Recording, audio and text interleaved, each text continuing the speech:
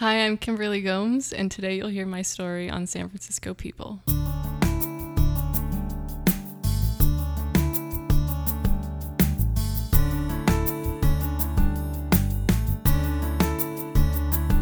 I'm Frank Garza, and welcome to San Francisco People. Before we get started with today's show, I have an announcement to make. I've launched a website for the podcast. It's www.sfpeoplepodcast.com. So you should check it out. From the front page, what you'll see is a post or show notes for every episode that we've done. And if you click on one of those, you'll see pictures of my guests, so you can start to put a face to the name. And you can read a summary of what we talked about on the episode. As you know, I always ask my guests what neighborhood they live in and what some of their favorite spots are in their hood and throughout San Francisco. So there's a section that recaps that discussion. And then I also have a links section. You know, we reference a lot of information during the podcast. We may talk about one of my guests' websites or other projects that they're working on. So if you go to that links section, everything we referenced or talked about will be included there, and you can click on it and find some more information about that. Today's guest is Kimberly Gomes. Kimberly is a freelance writer in San Francisco. So how did I meet Kimberly? Well, I was online one day reading The Bold Italic, which is an online magazine focused on San Francisco and the Bay Area. It's great publication. If you haven't read it, you should go check it out. And I came across this article, and the title was A Guide to SF's Shittiest Streets. And I thought, this is interesting.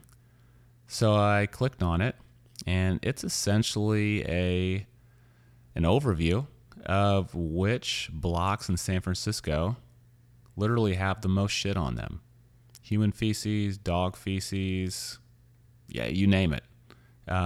It has a lot of data to back it up, and it was a good lighthearted read, but then also it does address a serious problem that San Francisco does have with some of its streets. And so Kimberly Gomes wrote that article, and so I started reading some more articles that Kimberly had written, and they were all great. And so I invited her on the show today. She graciously accepted, and so she's here today to talk about, what is it like to be a freelance writer, and why did she want to do that, and what's the path she's taken to get to this point. We'll dive into some of my favorite articles that she's written, some of the ones that some of her favorites as well. She's done a lot of great work for the Bold Italic. She's written for the San Francisco Chronicle and a lot of other publications throughout the Bay Area. And she does a lot of creative writing as well, so we'll talk about that. She writes a lot of poems, short stories. She's working on her first novel, so I found that real interesting. Kimberly lives in San Bruno, so she's going to share some of her favorite spots from that area, and San Mateo, and of course San Francisco, where she spends most of her time. So let's go talk to Kimberly.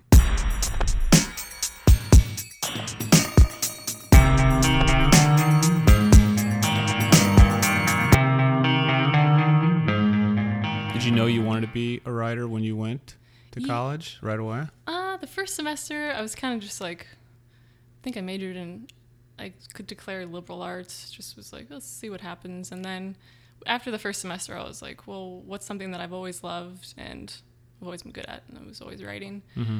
I was writing poetry and keeping writing journals since I was like 10.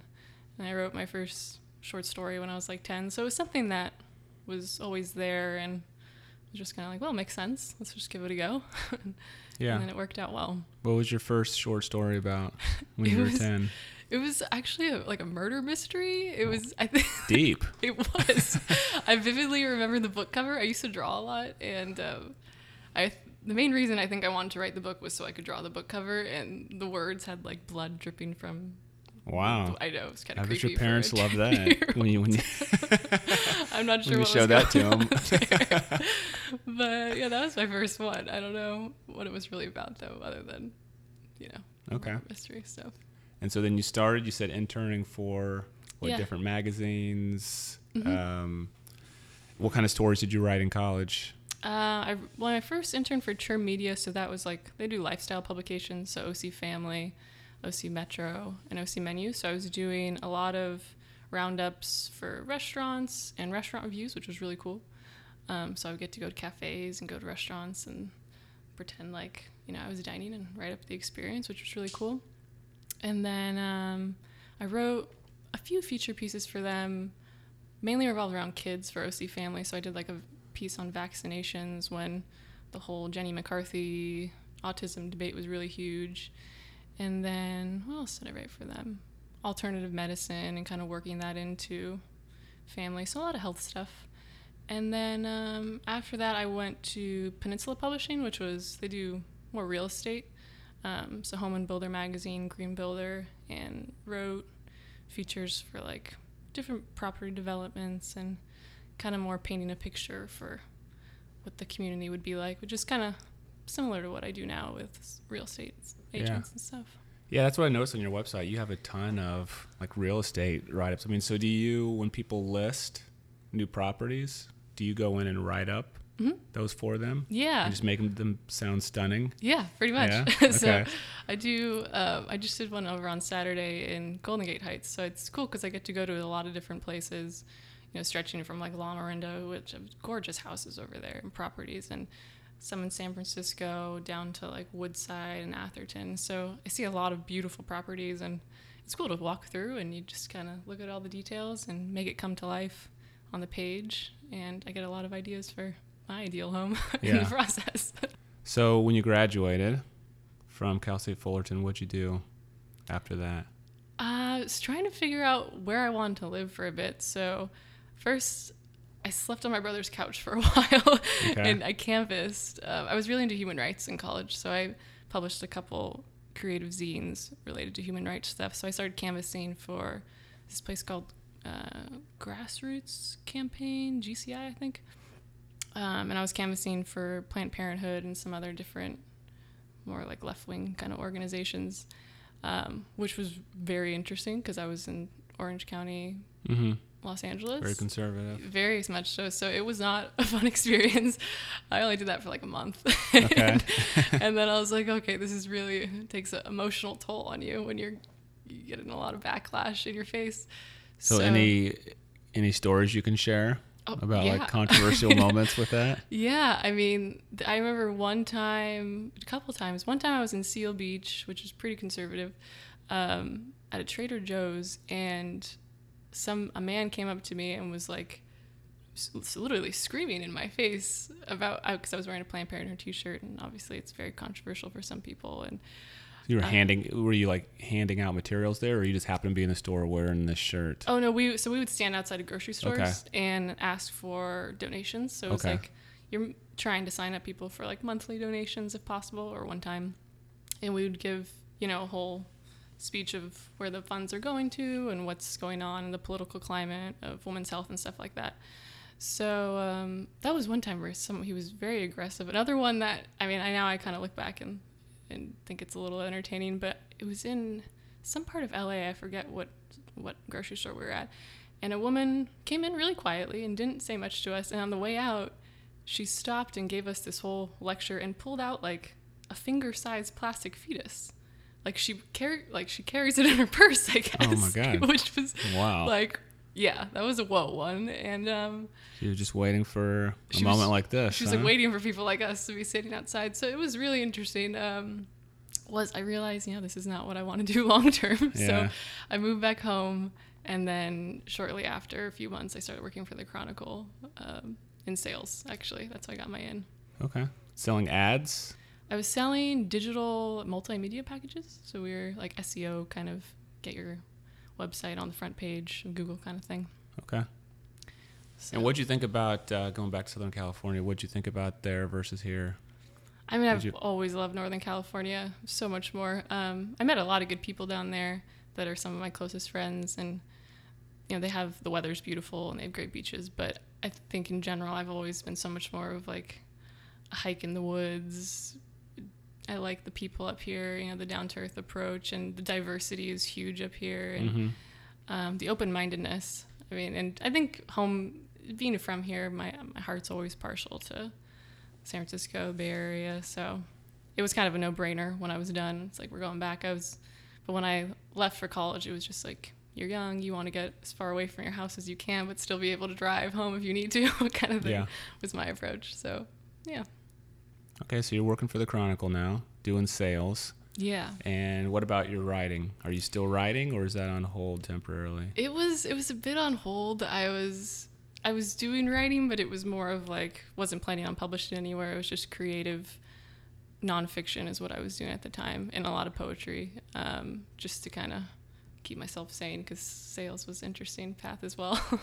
There was a couple of years where I was just trying to figure out, where am I going with this whole career thing. But yeah, and then I found a publication that needed contributors, and it was more of a volunteer thing. You weren't getting paid, but that was askmsa.com. And then so I started writing for them for about a year or so.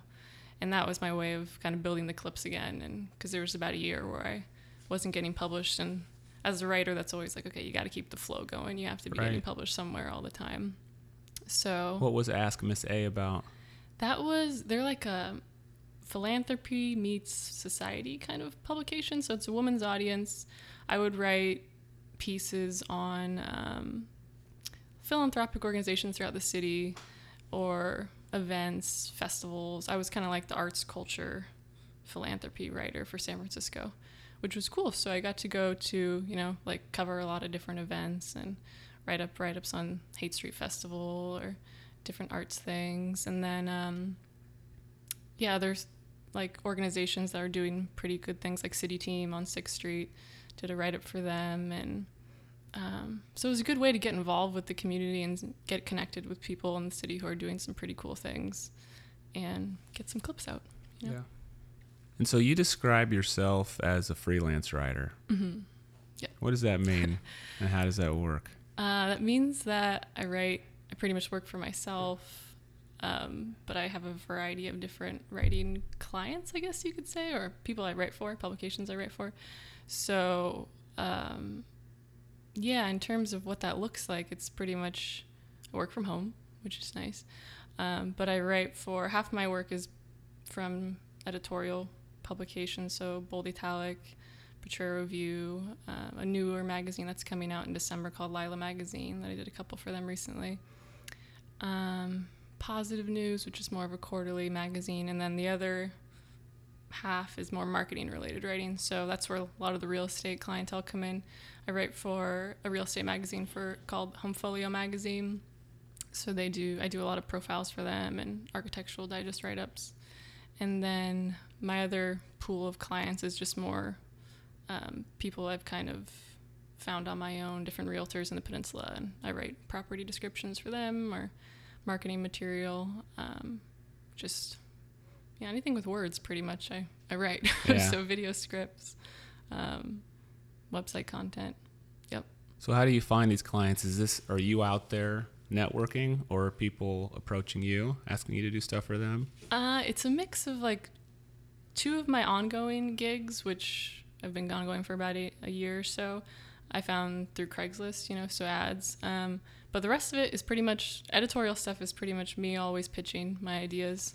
So for Bold Italic, it's, I pitch 5 ideas at a time.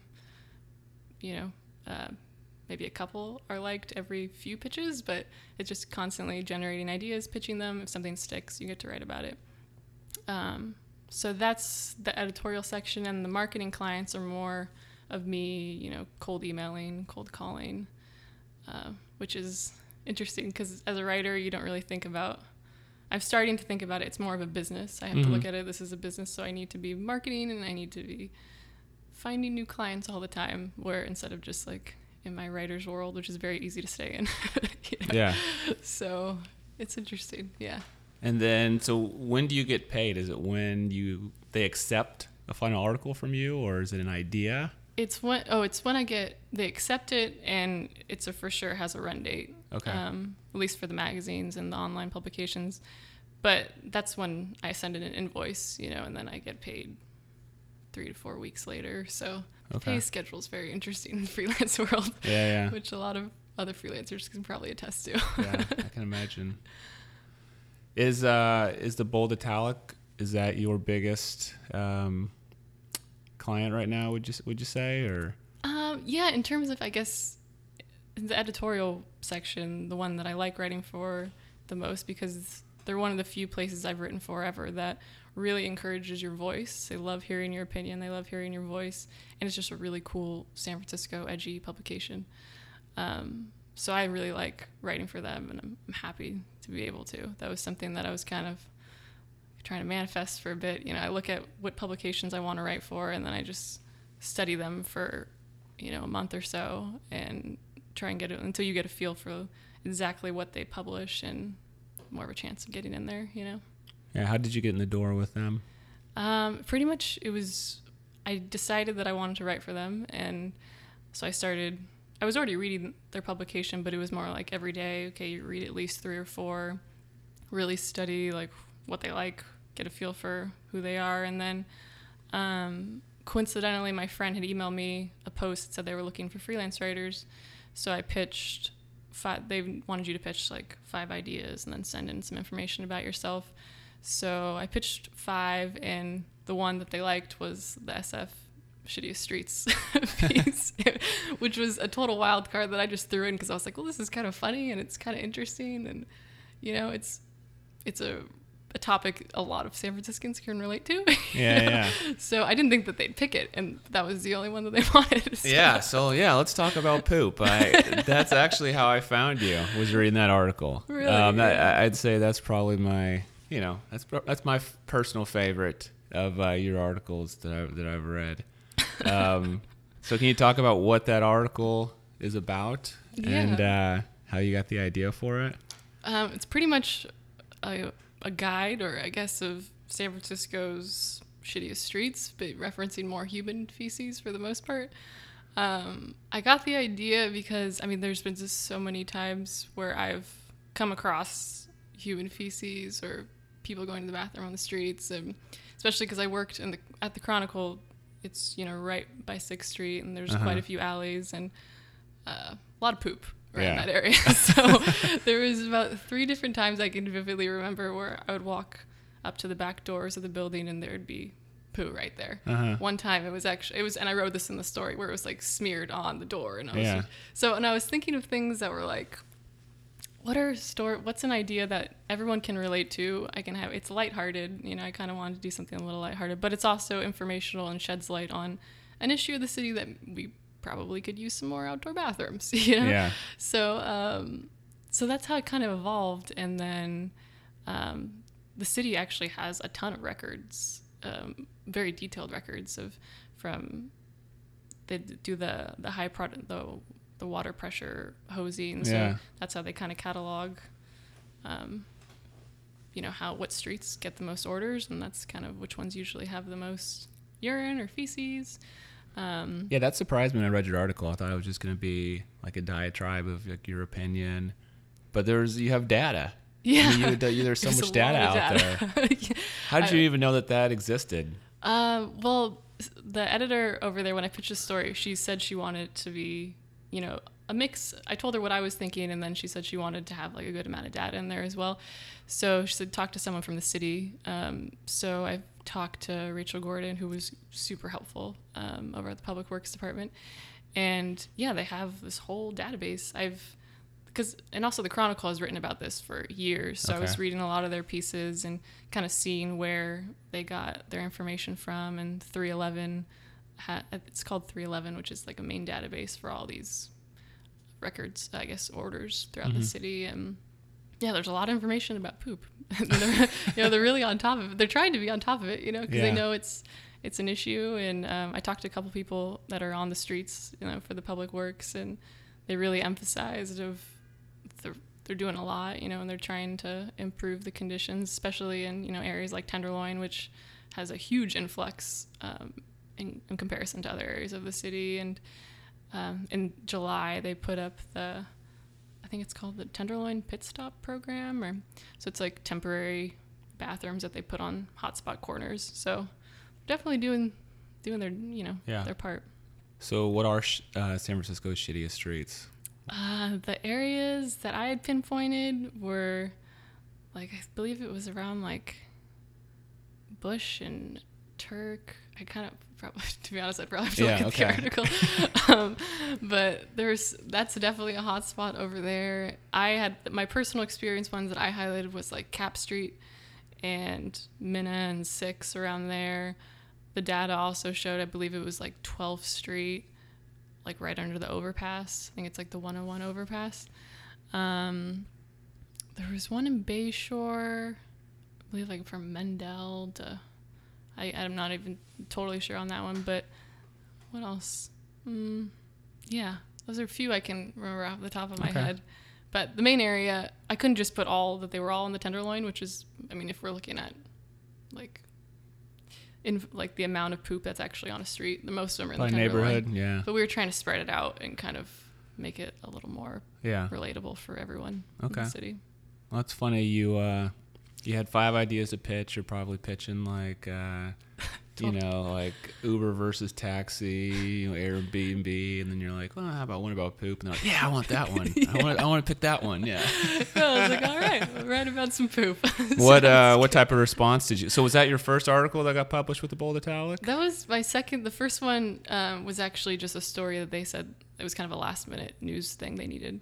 So it wasn't my idea. It was more the Dolores Park construction, just giving an update about that one. Okay. But that was my idea that went up, yeah. What type of reaction did you get when you put it out there? I was a little surprised by the reaction. I actually decided after that article that I'm not going to read the comments anymore to my articles. Some people thought it was funny, which is it was more trying to be a lighthearted, entertaining piece, but also informative. Some people were really upset about it, and I got quite a few people who, like, I believe called me, like, elitist, and a lot of comments like that. I was kind of, I was like, whoa, I didn't expect that reaction at all. But yeah, I guess, I was surprised as well when I thought it was a very lighthearted, funny story. And then like at the bottom of the article, like the very first comment was somebody that was really pissed off. Yeah. They said, they were saying that they were mad because you were assuming that all of the poop was coming from the homeless people. Yeah. And they said, the 3 shittiest things in San Francisco were, number 1, this article, number 2, its writer, and number 3, the Bold Italic. And I'm like, damn, that's harsh. So, there was some of them were really harsh. I think someone said that they actually want to take a crap on me, and I was like, whoa, wow. Okay, well, people are getting upset. Yeah. So after that, I decided, I've always heard, like, number 1 rule for writers is never read the comment section of your own article. And since I'm, still relatively new to the field, I'm still curious about like how people react. And at the Chronicle, I was mainly writing about gardening, so it wasn't very controversial, Mm-hmm. So I didn't get a whole lot of comments, but I was interested to see it. But after that, now I don't let myself look. I'll look at how many shares it gets on Facebook or something. But other than that, I'm like, don't do it, Kim. I wondered about that. I mean, the other one I thought was really funny was there was a guy in there that was bragging about an Instagram account he had that was all about poop in the street. Yeah, he like walks around and takes pictures. Yeah, I came across that before he posted that. That was part of like my research. It was actually kind of a helpful Instagram because he was so proud of it. He was like, I gotta let everybody know this is like the perfect avenue for me to let people know about my Instagram account. I mean, he was pumped up. That was relevant, funny. Yeah.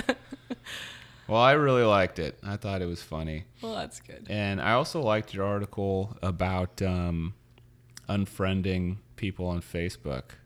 I think it's called I Unfollowed You Because You're Too Conservative. Mm-hmm. Can you talk about that article? Yeah, that piece, especially because I was pretty politically active through college. I felt like and after the whole canvassing thing, I realized I was trying to kind of fizzle down from my whole, heavy political involvement and just kind of mellow out and focus less on the angry things that I was upset with in the world and more the things I liked.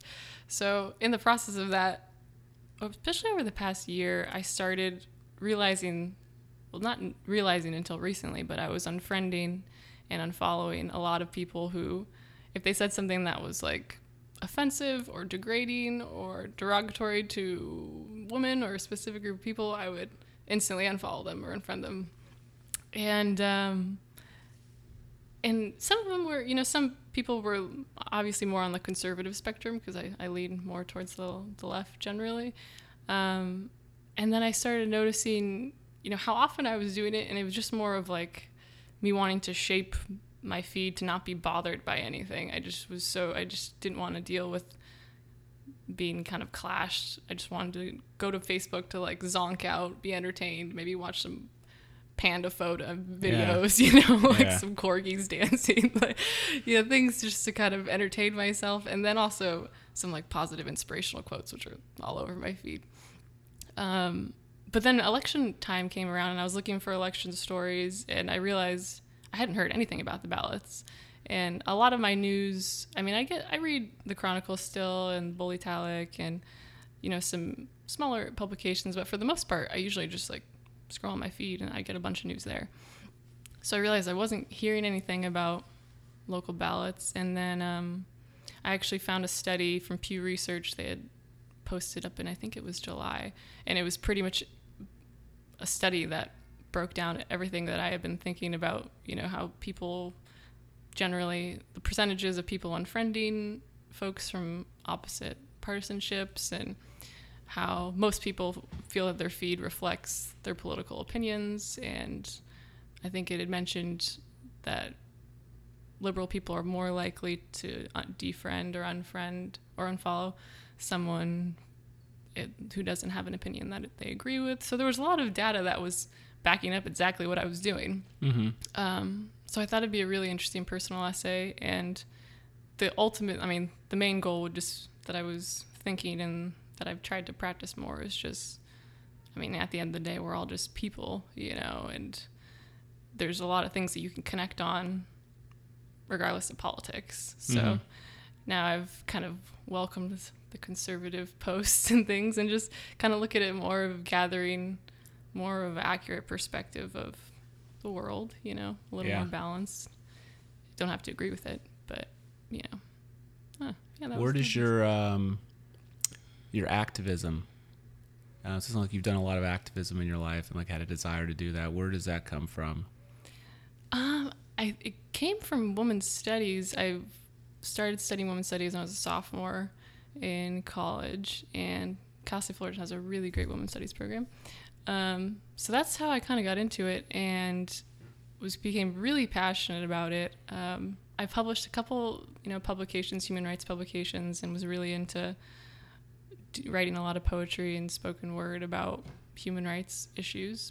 And that kind of led me to the canvassing thing. And then after that, once I kind of went into the corporate world and settled down in a cubicle, which I never thought I'd do, it kind of fizzled down, and I just kind of disengaged from activism quite a bit. And then when I got into more like urban gardening and environmental studies, then I kind of redirected it to like conservation. And I've always been interested in, now I'm more interested in, I guess, like toxicity levels and conservation, and really into like, the organic movement and being like food safety. That's where I've kind of shifted it to. I'm definitely not as active as I once was, but it's more of just like being well informed, and I just care about those kind of things more now, I think. And it's less confrontational, It's more about nature, and it's easier. Yeah. Well, I really like that article, and I think one of the reasons is because it was very applicable to my life. I grew up in Missouri, and I lived in Louisiana for 10 years, and now I'm here, and I'm definitely more liberal, I'd say, in my thinking than a lot of people I grew up with, and so I have tons of friends on Facebook, from like other parts of the country that are like ultra conservative. I bet, yeah. And my newsfeed can be hilarious, sometimes. I think back to when I moved here right after Obama got elected. And people from here, I'd be scrolling through my newsfeed, there'd be Bay Area people that were just like so excited about the inauguration, and then like the next one down would be just one of my friends like hating Obama, and Yeah. so I get that a lot. And I don't think I've ever defriended anybody. Because I'm like, I refuse to defriend like a friend just because they put that on there. Yeah. But I've definitely thought about it, and more because it's just like, I don't want to read this. Yeah. Right now. And it's so easy with like more of a lack of a better word, like click activism era, where you can just click things and someone disappears or something appears. It's easy. But I also really, I feel like I get so much of my news now just like on Twitter, Facebook, like seeing people comment and link articles. Yeah. And I think a lot of Americans, probably a lot of people in the world actually are doing that. Yeah.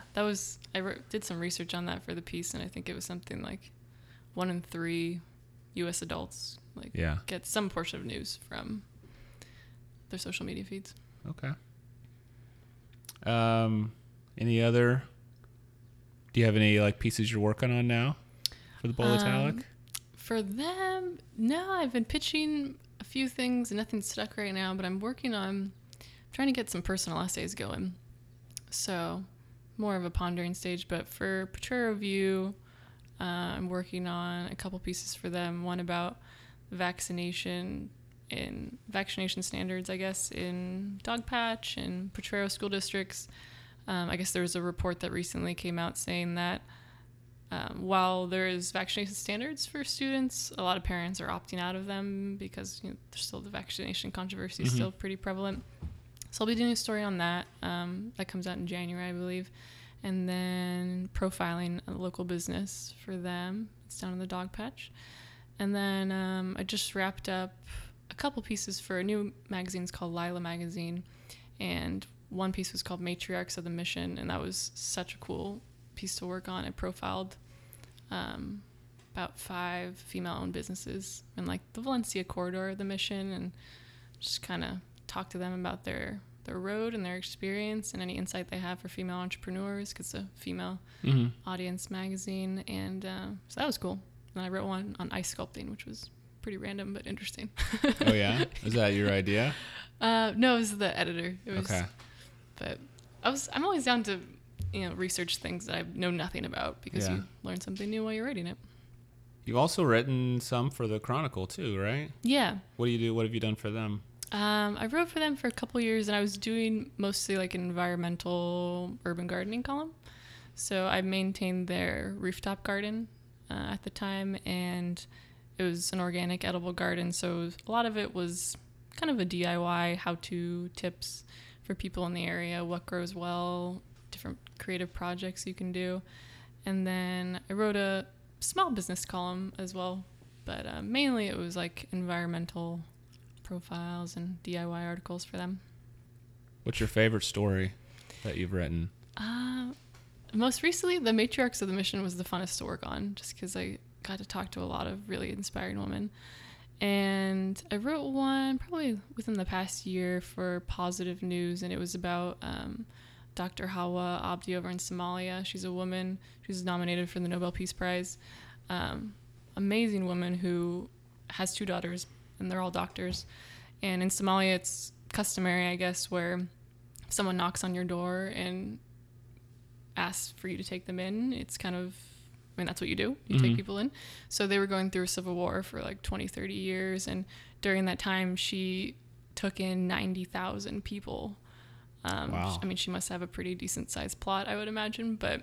And it turned into like a 400-bed hospital where she does reproductive care for women. And now they're just doing all kinds of things. I mean, teaching women how to make soap to increase, hygienic standards. And eventually I think she wanted to teach people more of like nursing kind of practices. And yeah, she created this whole village. It was called Hope Village, and really changed the community around there and helped people in that transitionary time. So that was a really cool piece to write, because I like writing pieces that send out good things in the world, and I think news can sometimes be really heavy and depressing. So I try to write pieces that are more of kind of send some light out there, which that one definitely did.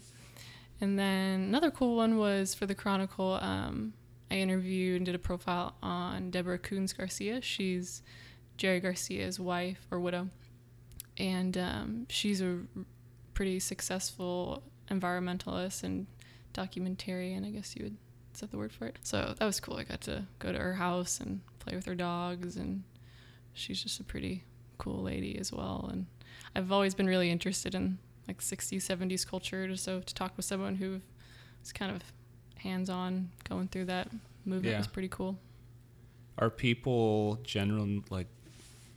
are people usually, like she brought you into her house and like you said, you play with her dogs. When you approach people for interviews, are they usually that welcoming?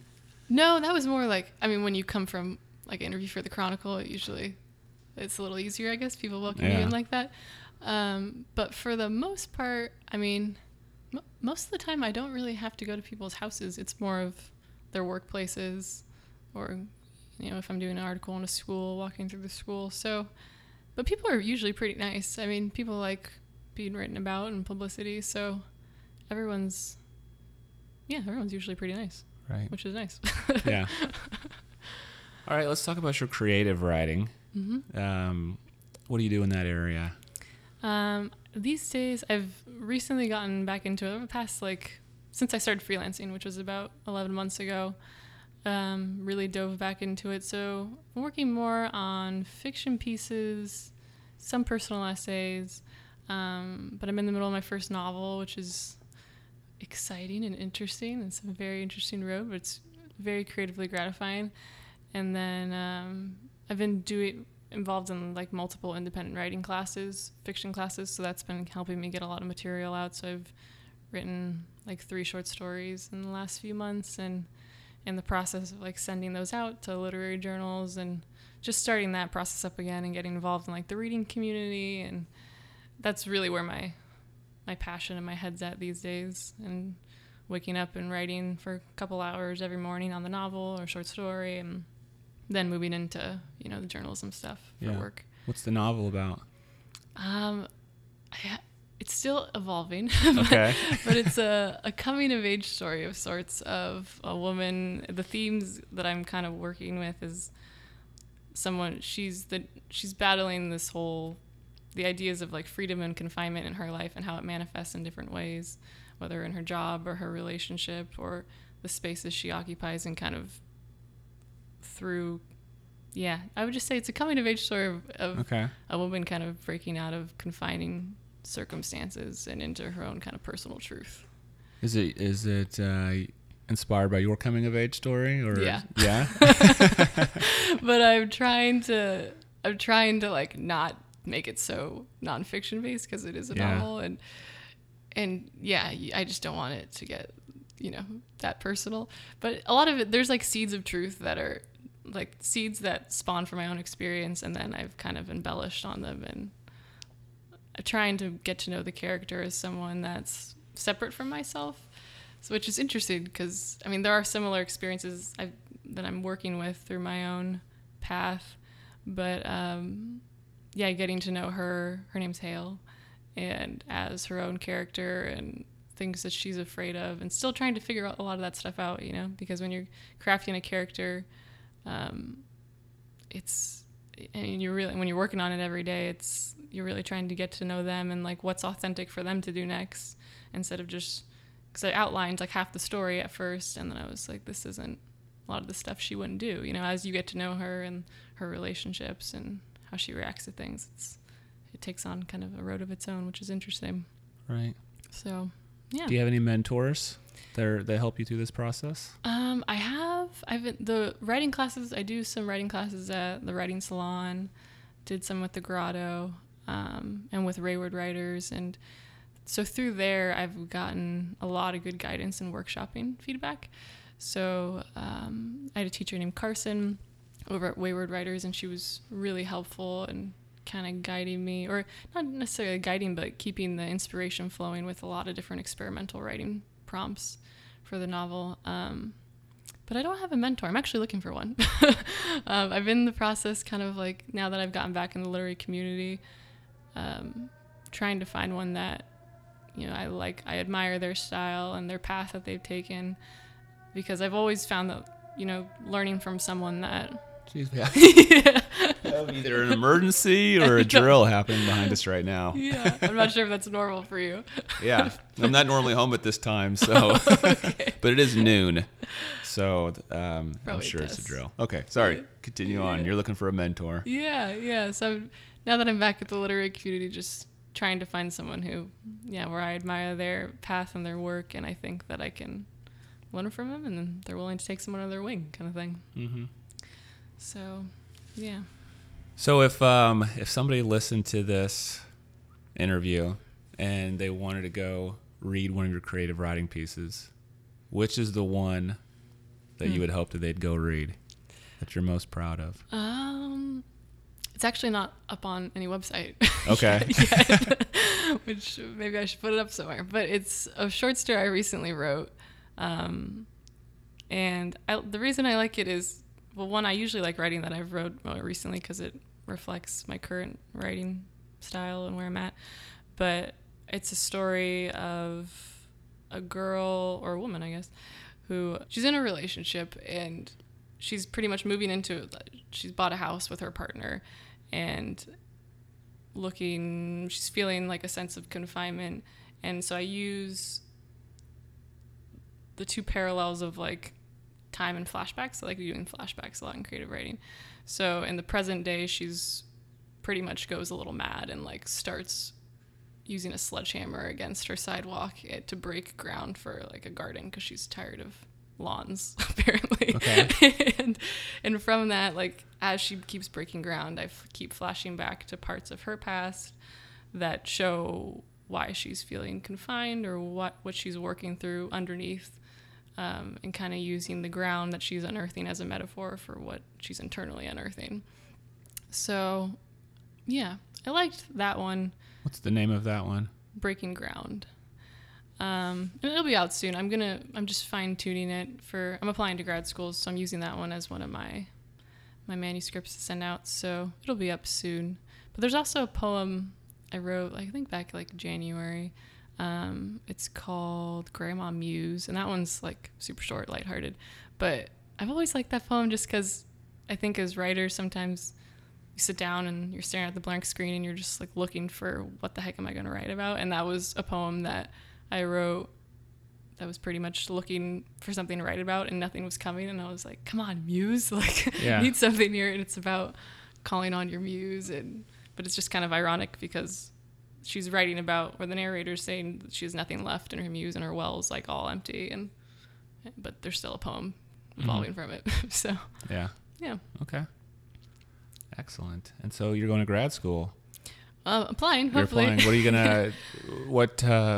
What type of field are you gonna go after? MFA, so Master of Fine Arts, Okay. and in fiction. The programs I'm looking at are interdisciplinary, so I'd major for lack of a better word in fiction, and then kind of dabble in creative nonfiction, poetry, and interested in screenplays too.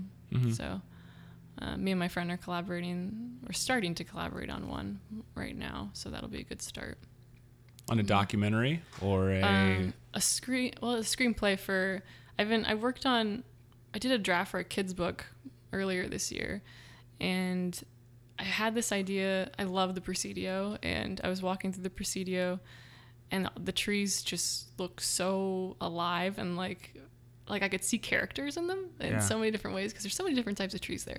So I got this idea for a story pretty much personifying a bunch of trees and with diverse, personalities, kind of like a Finding Nemo meets Shrek is what my friend deemed it. So he's really into film and a lot more experience in screenplays. And I kind of already have a base of the idea, the concept of the book. So kind of merging our worlds to work on it, which should be fun. Mm-hmm. So Cool. Yeah. So you told me earlier that you're a big believer in like positive thinking, Yeah. manifesting what you want in life. So for your life, I mean, what is it that you want this writing career? Like, what's your ultimate goal with it? Like, what's your dream job, so to speak? A dream job, at least right now, I feel like it kind of evolves as I evolve, but National Geographic has always been on my radar. I love to travel. I love learning and writing about different cultures. So having a publication like that to be able to write for somewhere where you can travel a lot and learn a lot, and I just think National Geographic's pretty cool in general. So that's probably the publication I'm aiming for. And Have you done any travel writing so far?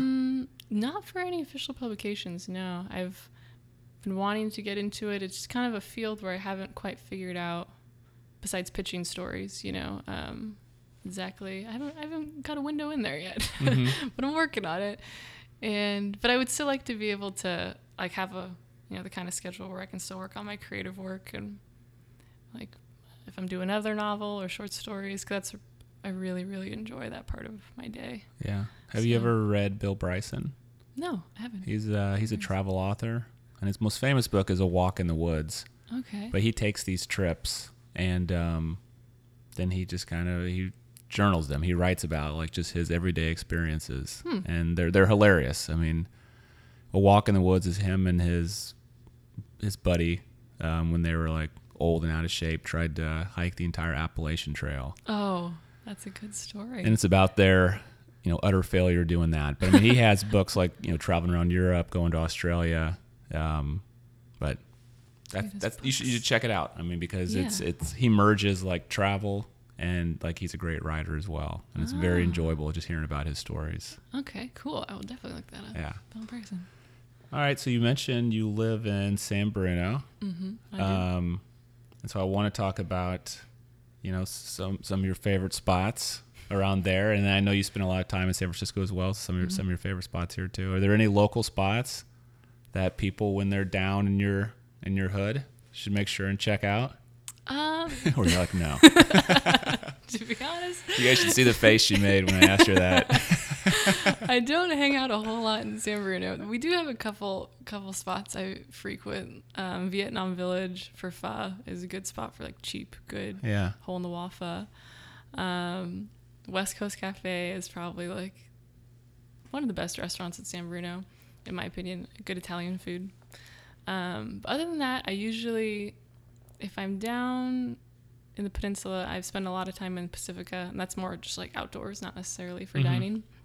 There's some good hikes down there. Yeah, I'm over there at least once or twice a week, and a lot of different coastal hikes. And San Pedro Mountain is a great area to hike around. I think I've done Montaña Mountain. Yeah. Does that ring a bell? Montera Mountain. Montera. Yeah. That's it. I've done that one. That's that my favorite really beach right down there. I don't know if you went to the beach. I didn't go to the beach afterwards, but it was a great hike. Yeah. Up the mountain. It's a good one. Yeah, that's actually like the latter half of the same mountain as San Pedro Mountain, I believe. Okay.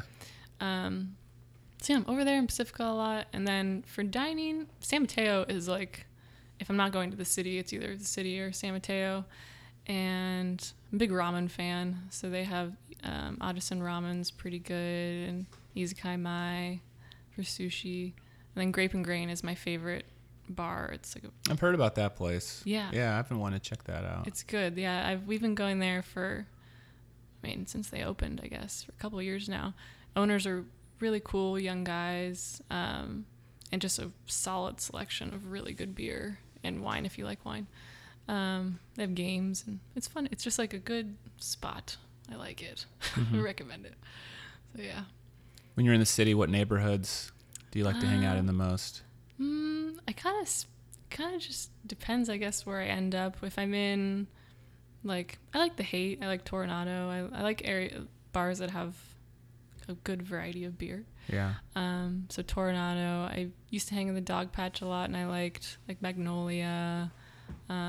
Voodoo opened up recently, so they have some pretty good beer. I haven't been to the new Magnolia and the Dog Patch. It's pretty good. I've been wanting to check it out. I love Magnolia and the Haight. It's one of my favorite spots in the city. Yeah, I really liked it. I really like the vibe in there. I mean, the decor is beautiful. It's just like simple, but just a really good chill spot to like. They have food there as well. I haven't tried the food, but the cocktails were great. Beer was good, and it's the kind of.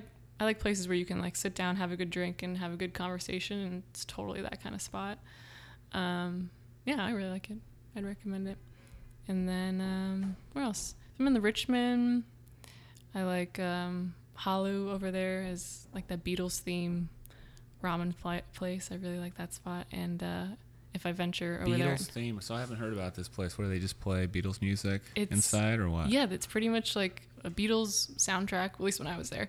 And all over the walls is just all this Beatles 60s, 70s rock posters. And yeah, you pretty much have delicious ramen and listen to Beatles. It's pretty awesome. Okay. Very small spot, but I really liked it. And then the Buckshot is one of my favorite spots in the Richmond. It's Don't think I've been there. Heard of it. yeah, they have like skee ball and stuff, but I just Okay. like it for I have more like chill bars that have entertaining things but have a good dance floor and like a good vibe where you can dance. So I've danced the night away there a few Yeah. times. It's a good spot. Yeah, I used to hang in the Mission a lot. I'm not there too often anymore, but they have, a great What's your eating favorite room. spots there? If it's bars, it's more like Gestalt, Dr. Teeth. I used to Laconda over there. They have good food and good cocktails. We used to know a bartender over there. What about Monk's Kettle? You mentioned the beer thing. I've been there. Went there once, and it was just a little too pricey Okay. for me. But they have a great selection of beer, that's for sure. But yeah, those are some of them. Have you ever been to Fat Angel No, where's that? in like Lower Pack Heights, Western Addition? Oh, okay. It's really close to the Fillmore. I think it's Fillmore and O'Farrell. Mm-hmm. And that's one of my favorite like beer spots. Okay. They have like a ton of beer.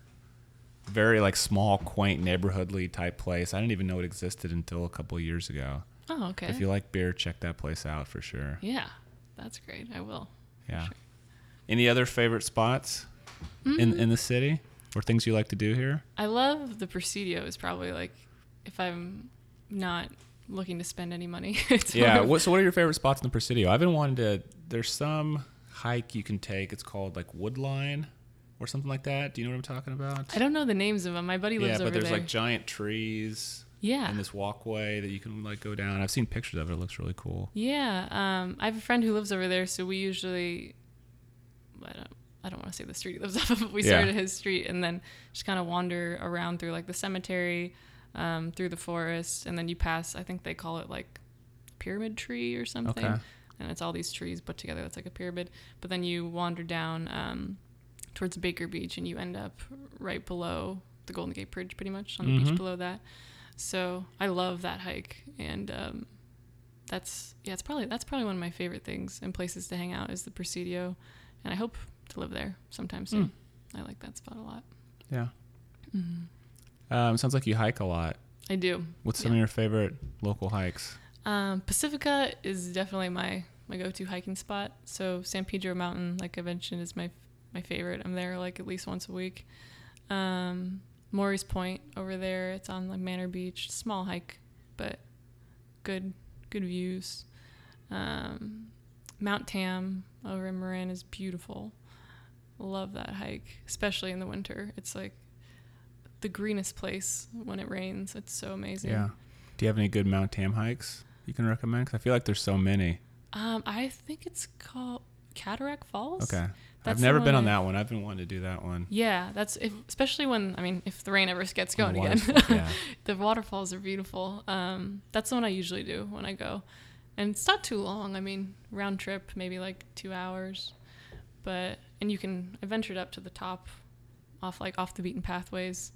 But yeah, locally, those are like the ones that I've done quite often. I'm looking for new ones because I've hiked around here for so many years, looking for new areas. So I might maybe head a little more south, explore there because I never really hike down that way.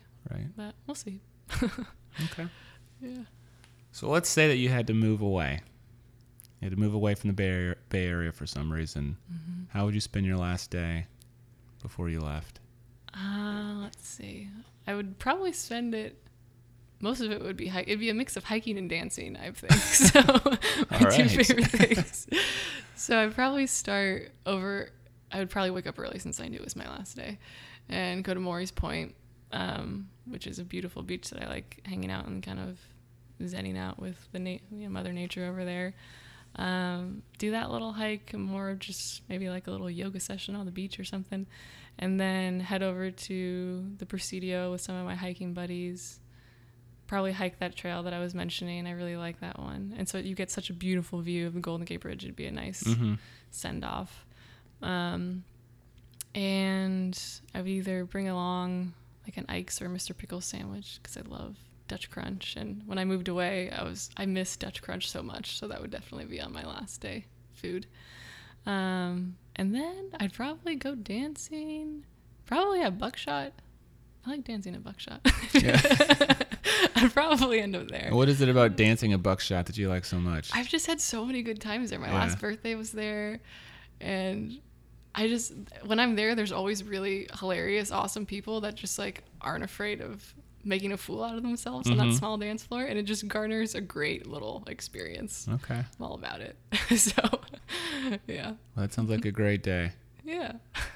So where can people who want to read some of your work, or they want to find you, like where can people find you and read your stuff? My website's Kimberly-Gomes, GOMES.com. And that has most of my writing stuff. I mean, definitely all my journalism and marketing stuff, and some of my older creative writing stuff, but I'll get new stuff up there sooner than later. So yeah, and then my email address and all my Twitter and all that jazz are on there as well. So that's where they can find me. All right. Well, thanks for coming on the show, Kim. Yeah, thank you. Look forward to reading more of your articles, and I'm looking forward to this novel that comes out. Me too. I really enjoyed my conversation with Kimberly. She's a person that's following her passion and doing what she wants with her life, and I have a lot of respect for that. I also really came to appreciate the quiet confidence that she has. When she talks about her projects, the things she's working on, and the things she wants to go do, it really left me with no doubt that she's going to achieve all of them. So I can't wait to read her novel. I'm sure it's going to be great. I can't wait to read her future articles in the National Geographic. She has a lot of success in her future, and I'm glad I met her early on in her career. So you can read more about Kimberly on my website. Again, it's www.sfpeoplepodcast.com. Get on there. She'll be on the front page. Click on episode 5, Kimberly Gomes, and get a recap of the show. Get a recap of all of her favorite spots she mentioned in San Francisco, San Mateo, and San Bruno. And then get a link to all of the references that we mentioned in the show, including her website, www.kimberly-gomes.com. Thanks for listening. I hope you enjoyed the show. Don't forget to follow us on Twitter. The handle is @SFPeoplePodcast. And I would also really appreciate it if you could leave an honest rating and review on iTunes. Most importantly, I value your feedback, but it also helps us get a little bit more publicity on iTunes and get the show out to more people. If you have any feedback or an idea for a future show, email me. It's frank@sfpeoplepodcast.com. We'll be back in a few weeks. I'm Frank Garza for San Francisco People.